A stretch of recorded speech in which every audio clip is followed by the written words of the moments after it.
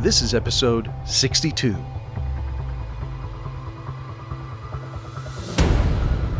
In this episode of All Hazards, we catch up with the director of Southern Wind 2019. Southern Wind is a full-scale exercise, a multi-task force mobilization exercise, otherwise known as MOBEX. It's designed to demonstrate the ability of Southern California-based urban search and rescue task forces, and of course to meet all kinds of requirements for FEMA's various programs in response to an incident involving a radiological dispersal device, RDD. Now, federal grants managed by Cal OES pay for the majority of the cost, which is an important investment in California's ability to respond to urban disasters, and in this case, as I mentioned, those that involve radiological elements. Not nukes, folks, don't get that confused. We're talking dirty bombs. It's 2 days long and is designed to induce the same kind of stresses these USAR teams would normally encounter. So let's get started as we talk with Richard Ventura right now.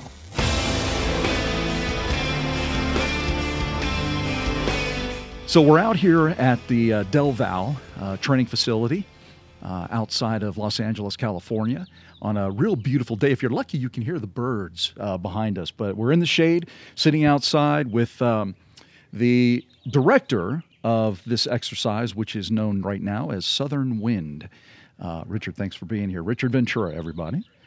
Thanks. It's a pleasure to be here. Yeah, well, It is a beautiful day. It really is. And that's, I think, one of the reasons why I wanted to have this outside. We're in the shade, so it's comfortable, and we can listen to the birds. I don't mind hearing the birds in the background.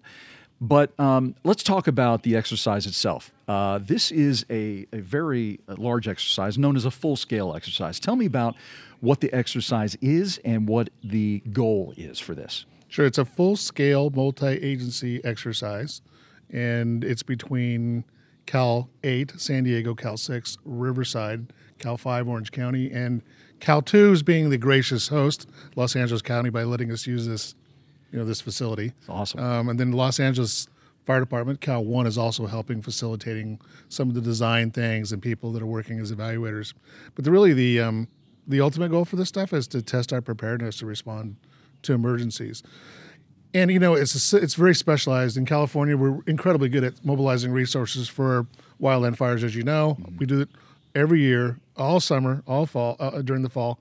But the USAR teams are a little bit different. So the Urban Search and Rescue Program, Type 1 task force is what we're testing. And we're also testing hazmat, weapons of mass destruction type assets that each task force has to make sure we're prepared to respond to that. So that's what really the objective is, to work together, a multi-agency exercise, and to test those specialty resources to make sure they work the way we think they're supposed to work.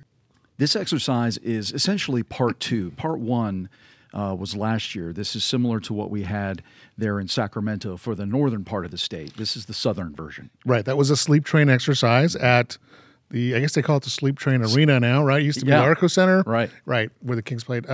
Yes, that was the first part of this. So we took some lessons learned from that, developed our own exercise. This is actually rescheduled. It was supposed to happen in November. November. And like I mentioned, the mutual aid system before, we had the campfire in Paradise, and then we had the Woolsey fire here in Southern California. They believe is the biggest fire. One of them, too, is now the largest fire in California history. So true to form, we were prepared for that, and we've rescheduled, and here we are today on this beautiful May day. Yeah. Right? Fingers crossed that no fires break out between now and the end of the week. Well, I'm concerned, though, we've had rain, we've had wind, we've had fires. I think locusts is the next thing we're supposed to have. Yeah. The apocalypse is on the way. Right, the zombie apocalypse, that's the other thing. So hopefully we're not going to see either one of those things. Because we do have a pretty comprehensive exercise. And so this exercise was rescheduled because of those incidents throughout the state. But we're prepared for it, and a lot's gone into it. Essentially over a year in playing the whole exercise. There's a lot that goes into it. There's injects, there's just getting the facility and coordinating the timeline with all the other resources, because we are just at the edge of pre-fire season, and a lot of the agencies are getting ready for that next event. So this, though, opportunity prior to hurricane season for the areas that have hurricanes and our task force to respond to that and to make sure our teams are, routinely ready to deal with this. I think if you watch the news regularly, you saw they just had an arrest in Long Beach for some homegrown terrorism. Mm-hmm. So we just need to make sure we're ready for all those eventualities. Yeah, you have to plan for the worst, hope for the best, and the only way you plan for the worst is to do exactly what's happening out here. And this isn't the only exercise that goes on. Typically, firefighters and USAR teams, they exercise off and on all year round, essentially. But this is a big one. This is a big one. Yes, it's incredibly rare for us to be able to get all the teams together. And we, are enjoying some support from Cal OES and the Federal Office of Homeland Security because we got some grant money to help run this because it is incredibly expensive to do this. The training is incredible. The realism is as real as we can make it. So it's an opportunity for not just our new people, but our veterans to exercise some skills that we don't routinely get. You're right. We train on a local level, but getting the teams together like this is really hard to coordinate. Yeah. Tell me about the realism of this particular exercise and why it's important to have that realism. It's really like we run the military uses simulators and our fire officers use fire simulators where they sit in the seat and they are that and they test them and they stress them. This is the same type of thing we've set up here. The scenario is very realistic. We even have some actors that'll be here playing parts of injured citizens. Mm-hmm. We even have some specialty ones that are actual amputees in real life. Oh. And they've created really not almost, it is a battlefield type amputation scenario where part of the body is trapped and they have to run through that scenario. Wow. Each team will have that. The moulage teams that come out for movies, we have that also, along with the scenario of just the command part of trying to integrate all this stuff, which the skills are incredibly important, but the hardest thing to simulate, to really do work through on an actual incident is the command and control part. We're working with civilian, we're working with the National Guard, working with law enforcement, the other task forces, local fire departments, local law enforcement agencies, trying to coordinate all that. That's the realistic part too that we have going on here for the next 48 hours is that scenario, which is just as important because it doesn't go well in the command level. The guys are doing their best at the lower level, but it's got to go together. You said it costs a lot of money to do this. So to do it this year, once prior, last year, the goal for this, if you were to base your success, this exercise, what would you base it on? What would be the goal? Well, I'm going to add a little bit to that answer. Okay, go ahead. I think it's the commitment to the fact that it's coming from the governor and the governor's office that they made a commitment that we need to exercise this particular scenario. Started there, and the goal is to test our preparedness, and it's also to test our preparedness with hazmat / weapons of mass destruction type scenario. That's what it is for this particular one. So that's the main objective, and the other objective is to work as a cohesive unit between all the different agencies. So it's not a pass or fail kind of a thing. Not at all. It's more how prepared they are. In fact, I describe it as it's a learning-based scenario. So if we have plenty of controllers who are going around evaluating what's going on, running the exercise, but if they run across something they can use as a quick teaching moment, we want to correct it there so we can be more successful on the actual day of the, hopefully it's never going to happen, but the day it actually happens, that we're ready. How do you incorporate that radiological element into this exercise? Well, the nice thing is we talked about multi-agencies helping out. We have a lot of people in different organizations that are really good at that. So bringing them in to help us. So part of how we the scenario is we have today, as we're setting up for the operations tomorrow, we have something called just-in-time training. Mm-hmm. So we have people coming in, nuclear regulatory personnel from all over the state and the feds too, who know a lot about that, and they're going to provide some education because one of the things we've noticed in the first exercise, and I think we'll see a little bit here, it's a natural. We hear radiation, we think nuclear explosion, Chernobyl, bad stuff. And it is, it can improvised nuclear, absolutely, nuclear device type scenario, a global thermonuclear weapon, we think bad devastation, and it definitely can be. But at the same time, radiation in the right situation isn't necessarily as bad as we think it is. We limit exposure, we control the environment, we provide decontamination type operations to make sure people are coming through that okay, and helping alleviate some of that fear.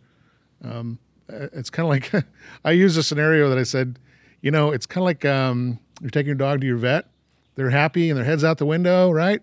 And then they get to the door and they plant all 4 feet and they are not going in. Well, firefighters are the same way. They know about radiation, but they don't know as much as we could do. So this just-in-time training is to help them. Hey, you have good protective clothing. You have great, really good trained hazmat personnel. You've got state-of-the-art monitors. Use all that stuff. We can decon people. You're not going to walk out of there and you're going to collapse and your hair's going to fall out and you're going to die. There's ways you protect your things. So we're going to reinforce that. Okay. And that is one of the objectives too, is not only the tactics, but it's also getting them more comfortable with the clothing they do. I mean, you look at firefighters in general, they do some incredibly dangerous work, and they do it quite often with the thought that their PPE is going to protect them and they're going to be fine. If they use it, they wear it like they're supposed to, they'll do all kinds of things. Yeah. So this is the same thing. We're getting them, more familiar with our capabilities. Now, just as was done up in the northern part of the state with the exercise up there at Sleep Train, down here you have some small elements, I assume, that have some kind of radiological. Tell me about the use of that and the safety that goes into using those little samples, if you will. Yeah, well, we have some protective containers that we use to do that. The exposure, that actual stuff, it's really meant for the monitors to be exposed to it. In other words, the monitors go over the actual equipment, not the person. Yeah. They get a reading and they can use it for the scenario, but it's still protected. A lot of this stuff, though, is not like, it's not like taking a panel out of a nuclear submarine and it's got, radiation involved with it. It's actually very controlled. A lot of the stuff you can just carry in your pocket. They send it in U.S. mail because it's not dangerous, but it gives us the type of reading that we're looking for. And then this is essentially a dirty bomb type scenario. So where do they get the radiation? That's always the biggest part of putting these things together. The detonation and the yield of the actual explosion is really the problem. The radiation disperses, and then over a period of 100 minutes or so, that stuff starts to come down. We're isolating those areas. We're getting the readings. It's very safe. It's controlled. We're going to have people right there ready to do it. And it goes back into that safe container, and it's taken from the scene when we're done with everything. And they have to time themselves. There's a timing element based on the level of the reading, correct? Mm-hmm. Yes, there is. So they have to calculate that. Yes. So this scenario for them is, the exposure of our personnel, how long are they going to be doing it, how big is the yield, was there a secondary device, was something they're going to have to deal with. Mm-hmm. But the explosion thing, it really isn't. It's the radiation focus and how they interpret what level of PPE. Right, and so the radiation, they can then remove the problem or isolate the problem, and they can work around that to conduct rescues. Regular firefighters that show up in Class C protection, which is, or Class C or D, like turnouts commonly referred to, right? Those type of things provide an incredible amount of protection, but it's time, distance, shielding, the time you're going in there, how far are you from the source, all that plays together. So it's the same type of thing here in these scenarios is they evaluate the problem. There's lots they can do working around that, and as they remove the source or isolate the source, then they can do even more. And they're constantly going to evaluate the level of protection they have. The urban search and rescue teams, the federally funded ones, and there's 8 in California, they have all kinds of level of protection. From the basic BDU or battle dress uniform, like the military wears, or fire department uniforms that they wear, that's worn routinely for like breaching and breaking, building collapse scenarios. In certain radiation exposures, that's okay. We also have other levels and respiratory protection levels to allow us to work in those environments for an extended period of time. So, but the hazmat personnel are constantly going to be evaluating the source and what's the proper level of PPE that these people should be wearing. Okay. That's built in the scenario too. Cool. And there's another plane going by. There's another plane, but we'll go ahead and we'll work through this. Final thoughts here. I just want to get your impression on this exercise today and what your expectations are. My expectation is success. Of course. And hopefully that's going to be talked about later on. Wow, what a successful event. And I think it will be, because these teams, this isn't their first day. These are incredibly experienced rescue personnel. They have trained on smaller scales on these potential for this event, just with their local fire department, police agencies, and they've also done it as urban search and rescue task forces. It's just bringing everybody together for it. I think it's been very successful. And the nice thing about your urban search and rescue teams in California, even though some are in Northern California and some in Southern California, they're not strangers to each other. They know each other pretty well.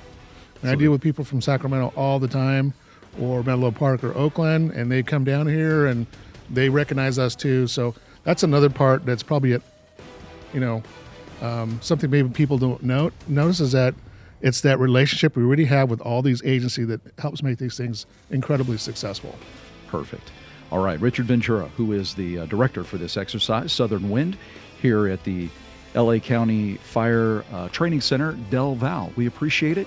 Thanks for your time. Anytime.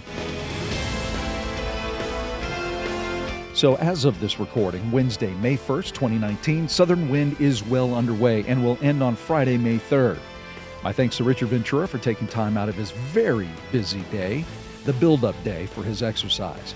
Our Cal OES media team shot a ton of video of this exercise and will post it very soon on Cal OES's social media pages, YouTube channel, and at oesnews.com. So be sure to check it out. It really will give you a whole new perspective. It's a very impressive operation at an amazing facility out here in LA. And thanks to you for quote-unquote tuning in. To use an old school term, we'd love for you to subscribe to All Hazards on your favorite podcast platform. And if you have any questions or ideas for me, send me an email to questions@caloes.ca.gov. For everyone in the Cal OES Office of Public Information, I'm Sean Boyd. Take care and be safe. You've been listening to the Cal OES All Hazards podcast. Don't forget to check out our podcast page where you can find past episodes along with show notes and links. And give us a social shout out. Tell others about us on Twitter and Facebook. And let us know what you think. We'd love to hear from you.